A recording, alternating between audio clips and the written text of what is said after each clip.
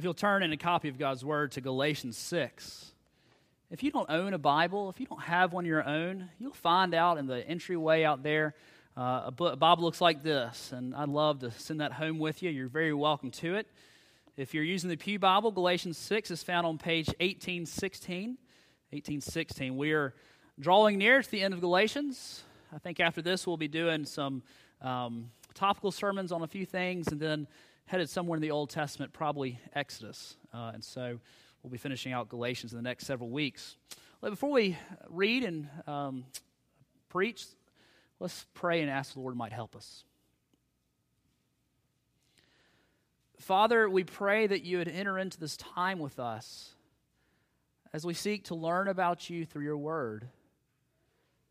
That, Lord, this would not be just a time of someone standing up and talking, but a time of power and a movement of your Spirit, that you might anoint the preacher, give ears to hear and eyes to see, that we might be changed and grown in your grace. The preacher might decrease, that you might increase, all in the power of the Spirit, in the name of Jesus. Amen. Galatians 6, 1 through 6. Hear now the word of the Lord. Brothers, if anyone is caught in any transgression, you who are spiritual should restore him in a spirit of gentleness. Keep watch on yourself, lest you too be tempted. Bear one another's burdens, and so fulfill the law of Christ. For if anyone thinks he is something when he is nothing, he deceives himself. But let each one test his own work, and then his reason to boast will be in himself alone and not in his neighbor. For each will have to bear his own load. One who is taught the word must share all good things with the one who teaches. The grass withers, the flowers fade, but the word of our God shall indeed stand forever. Amen. There is a shift that is happening before us in our culture, and especially the culture of the church. Not necessarily just our church, but every church. It used to be that the community of church was very important in the fabric of our lives. Membership was celebrated, attendance was regular, and love and mutual help was the byword of the day. But if you note across the board, any kind of membership or community involvement is plummeting across our nation. If you're a Rotarian or in Lions Club or any other civic league, you will note next time you're at a meeting that there are very few young people involved. See, we have substituted a false community for real community. As our culture begins to look to more and more social media, what we might call drive-by community, of texting, which texting's good, Facebook's good, all these things aren't necessarily bad in of themselves, but as these things become our definition of community, it robs us of real community. And the church reflects that across the board, that we value community, true fellowship, less and less in our culture. But we crave community. We crave real community, to know and to be known. Because, see, we are made in the image of God, and God himself enjoys fellowship, community within himself, within the Godhead, the Father, Son, and Holy Spirit, as mysterious as that is. He has no need for fellowship. That's not why he made man. He didn't make man because he was lonely. He has no need. But see, we are made in the image of God, and therefore we have within us not just the capability, but desire and design for community. Church involvement is important for lots of reasons. We can think of many theological ones. The church is the means by which God extends his kingdom. It is how the word is preached and hearts respond in faith as the Spirit moves to the preaching of his word. It is here that we learn and grow in the grace of Christ. The Bible nowhere has a picture of a Christian, a person of faith in the Old and New Testaments that does not belong to the church. But as we focus less on, our culture does, the community that we have together in Christ, in the local church, there are also practical ramifications. I've had the opportunity to be involved in some funerals in the past in which there was no real connection to a local church. And there's such a marked difference between when one of God's own in a Bible-believing church dies and the church rallies together around that family and provides love and caring and a shoulder to cry on and practical helps like food and presence. I suppose when you're not part of a community of faith and there is no one there beyond the first day or so, there are practical things that we lose when the church is not a priority in our lives, both ours individually but also as a broader community. One of the blessings that we have that is highlighted in this text is the privilege of bearing each other's burdens. See, we are the family of God. We're not just individuals. This isn't a country club, as good as country clubs are. This is not a country club. A country club, you go and you eat your food and you play golf and you wave to each other and then you go home. There's no real connection beyond that. The church is not like that. We are a family with obligations and duties to one another. When we baptized Landry a few weeks ago, we took that vow together as a congregation to help his family, to raise him in the fear and admonition of the Lord. We make commitments to each other. We take vows to love and serve one another. And one of those things is we enter into each other's lives and help bear each other's burdens. That's what this text is about today, that we are called to bear each other's burdens, to help when things get bad, which is often, really, to help each other when we fall into sin. But in order to do this as a family, we must prepare. We must prepare for this. We never know when we're going to be called upon to help bear someone else's burden. It may happen tomorrow, it may happen this afternoon, and the time to prepare is now. So this morning I want to look at this tension of this call that we are to bear each other's burdens and also the call to prepare now that we might be equipped to do that. I want to start in verse 2. Verse 2 is speaking generally about bearing each other's burdens, and we'll go to verse 1 in a minute that speaks more specifically about helping each other when we are in sin. We are told in verse 2 that we ought to bear each other's burdens and therefore so fulfill the law of Christ, which most commentators agree is Christ's command to not only love God with every fiber of your being, but also to love your neighbor as yourself. That when we bear each other's burdens, we are fulfilling the second half of the Ten Commandments, the second table of the Ten Commandments. To love God is the first table. To love each other is the second table, Commandments 5 through 10. What kind of burdens are these? Well, it's any kind of burden. Any kind of burden. Our lives are one of burden, aren't they? We are either coming out of a burden or maybe have a momentary minute to catch our breath, and then we're about to head back into another trial or hardship.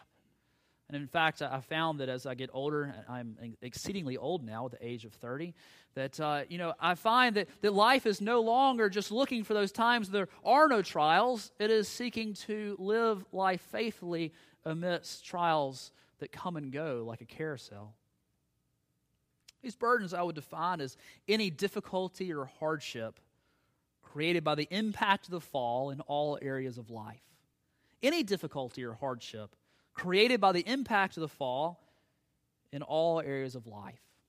The fall, when Adam and Eve fell and God cursed Satan and Adam and Eve and the ground, everything was affected. Our relationships, our work, everything was affected.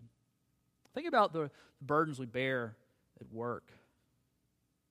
Burdens only known by you, perhaps. Perhaps difficult bosses, internal politics, frustrating relationship with coworkers. I know you've never had any tension with a coworker. Injustices, even violations of the law, perhaps even persecution. But perhaps it's not that at all. Maybe it's failure. Have you ever taken a job that you couldn't do well? I know I have, and that's a tough place to be. Unemployment or even underemployment. We face great burdens at work. We also face burdens at home, don't we? Marriage is tough. Marriage takes work. cruise control in marriage is never an option. If you're in cruise control, then you're on a downward slide. You know, you go fastest when you're going down, right?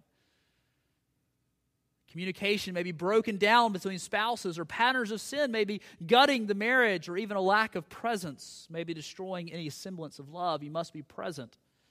Little children can have health problems. Elementary age kids can have trouble at school, difficulty making friends, behavioral issues. Do I need to tell anybody that has had a teenager that those are years of many burdens? College and grown children may run away from the Lord and turn away from the paths of righteousness. As parents grow, careers and personal goals have to be sacrificed and put on hold.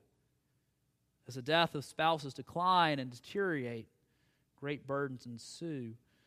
You know, there are all types of burdens this side of heaven. We will not be free of them until we reach the other side of the Jordan, on Canaan's fair and happy land, where my possessions lie. But we are called to help bear them. We must be honest about these burdens. Do we try to live in such a way that we fight the idea that we have burdens?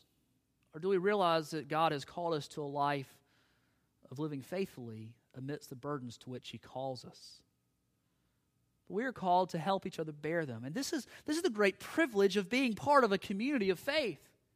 That as you look around you this morning, here are the people who will help you get through the great burdens in your life, whatever they are. These are the people that have taken vows to love you, to help you. How do we do this? How do we do this? Well, I think the first thing we have to pursue is a community of faith that is defined by the gospel.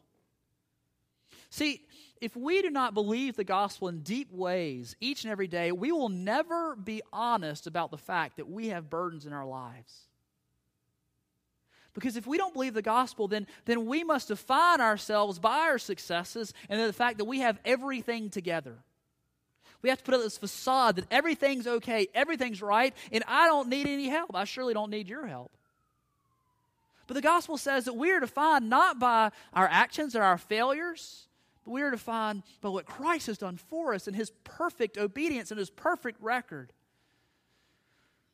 Because we are saved not by our works, but by faith, through grace through faith, what He has done for us, we can be honest about the fact that we have real problems.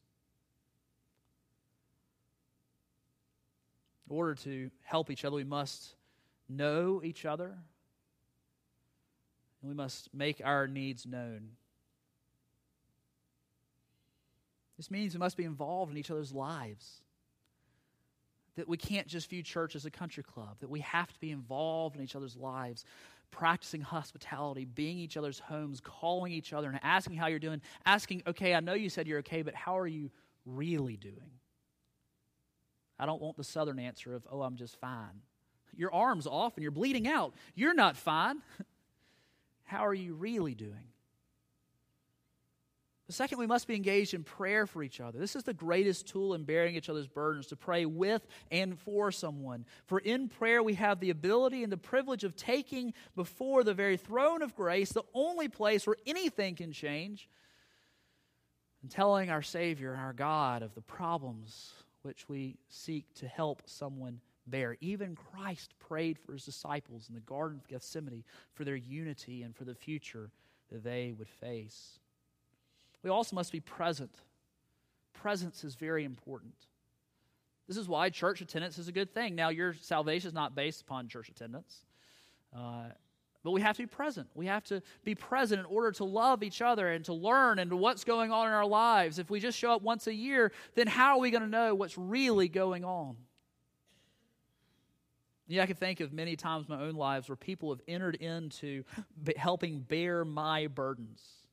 Thomas had acid reflux, and y'all, for the first 3 months of his life, he never stopped screaming. I mean, it was a very horrendous and hard time, and we had these sweet folks in our church who would come, and they would hold Thomas, and Thomas didn't stop screaming for him. But they got to enjoy holding him for 2 hours as he screamed, and we got a little bit of time away. That's what it looks like to bear a burden. It costs something, but it was very much needed. I was unemployed for a while between seminary and my first call, and many people showed up and helped and sent in checks and helped us with rent. Facing anxiety and depression in that time, the Lord sent many a friend in seminary and church to help us. And many of you can give great testimonies of how the Lord has ministered to you through other people and have helped bear your burdens. And this is what we're here for, to bear each other's burdens. But contextually, if we back up one verse, we see that this text is not only talking about general burdens, but also specifically our responsibility to each other when someone is caught in sin. Let's look at verse 1 again. Brothers, if anyone is caught in any transgression, you who are spiritual should restore him in a spirit of gentleness. Keep watch on yourself, lest you too be tempted. The problem here is one of a brother or sister, one of our own, a Christian, a family member, someone we've made vows to, that is suddenly caught in sin. The word caught up here seems to indicate something that is a sudden thing. He may not realize what's going on or even the depth of his sin, and we have a duty to go and speak to him. See, here's the thing, that it's much easier just to live lives that we are far enough apart, most reserved from each other, that we don't get too close to see the messy stuff. It's much more convenient, much more easy. But we are called to examine our own selves, make sure there's not a log in our own eye before we go to someone who has a speck in theirs. We are called to restore that person. Do you see that the goal of this is not to say, I told you so, even if you did? It's not to do those things which come so naturally to us, like gossip, judge, slander, punish, ignore, or shun. No, the word here is restore. It's the same word that is used in Matthew chapter 4 to speak of the disciples mending their nets, restoring their nets. It's to restore someone or something to its full use in spiritually healthy state. The goal is the good of the person out of love. I know I've shared this before, but I've been both the initiator of this process and also the recipient. I know my RUF minister in college had to come to me, and I had been disrespectful to him, and I had no clue, and it happened more than once. I was a snot-nosed college kid who had everything together and, struggled with legalism, and apparently I'd said some very hurtful things, had no clue, and he came to me and had to call me out. I did the exact same thing. It's amazing how the things you struggle with kind of just keep coming back up. And right before we moved here, I'd done the same to my brother. He had to sit me down over Panera breakfast and say, hey, you just been a jerk. And he was right.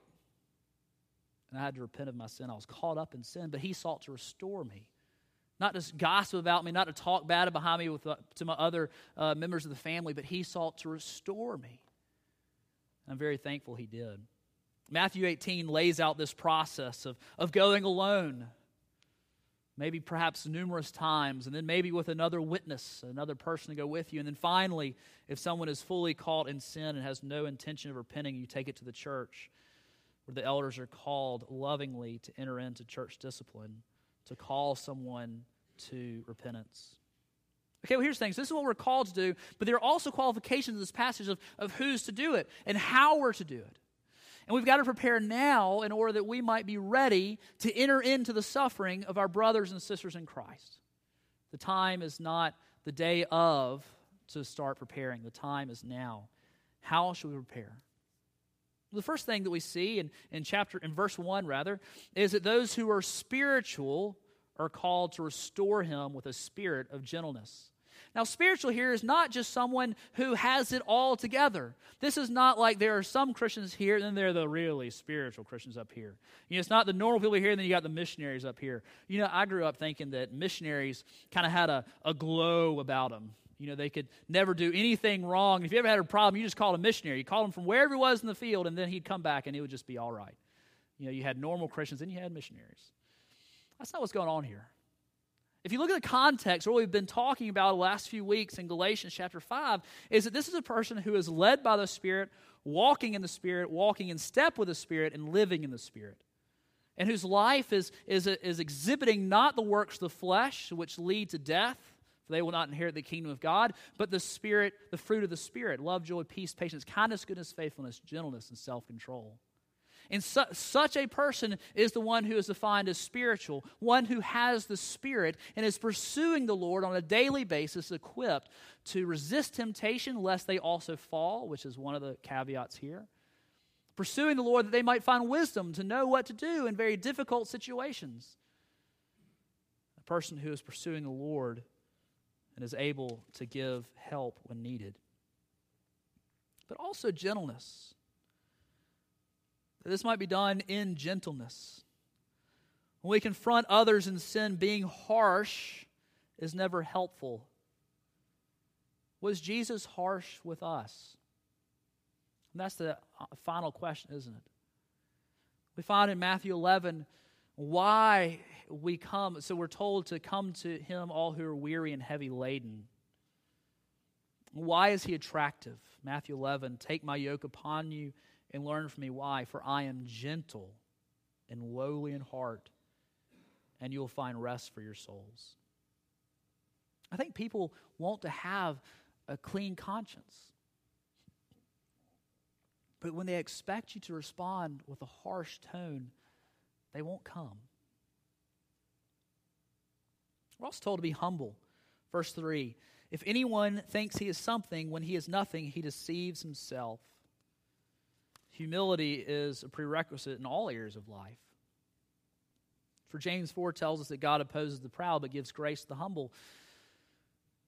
But humility is needed.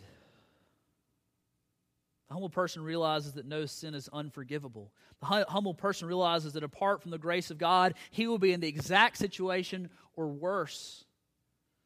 A humble person doesn't judge from the moral high ground, making sure that his disapproval is known, but climbs down in the trenches and helps bear the burden of the brother in need, walking hand in hand, no matter how much filth and sacrifice he must endure.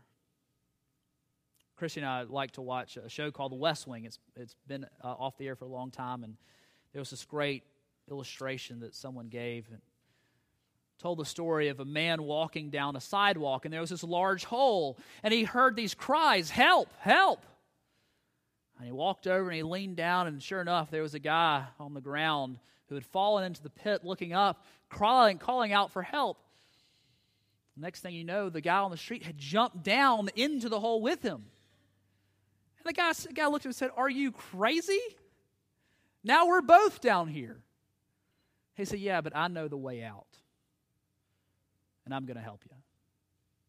The humble person uses past experiences and past failures, because we all have them, to enter into the lives and sufferings of others that we might help in time of need.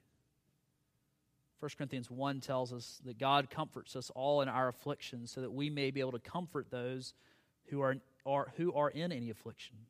With the comfort with which we ourselves are comforted by God. God has comforted us, therefore let us comfort others. But here's the thing, pride goes both ways, doesn't it?